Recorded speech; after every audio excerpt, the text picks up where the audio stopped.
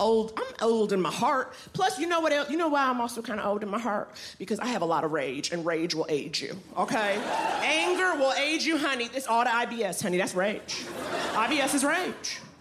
I have it. I mean, and it's funny because, there are things I'm mad at, but I don't know what to do about them. So, my new thing is just getting mad at inconsequential shit that has nothing to do with me. Does anyone else like to misplace their rage? Because I do it all the time.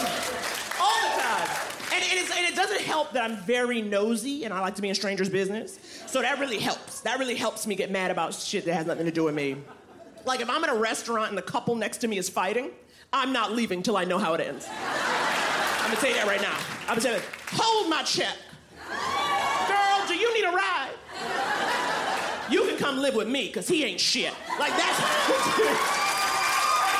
I would do that.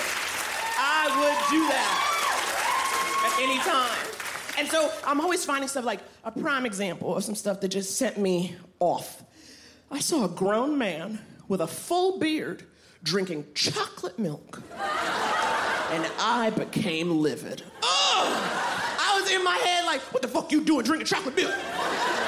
This ain't kindergarten. Life is not a game. The ocean is on fire, okay?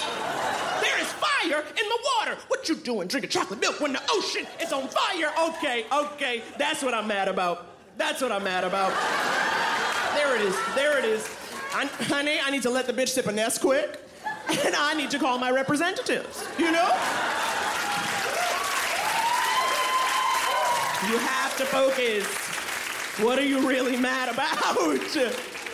Catch Naomi Ekperigin in Season 3 of the Standups, only on Netflix.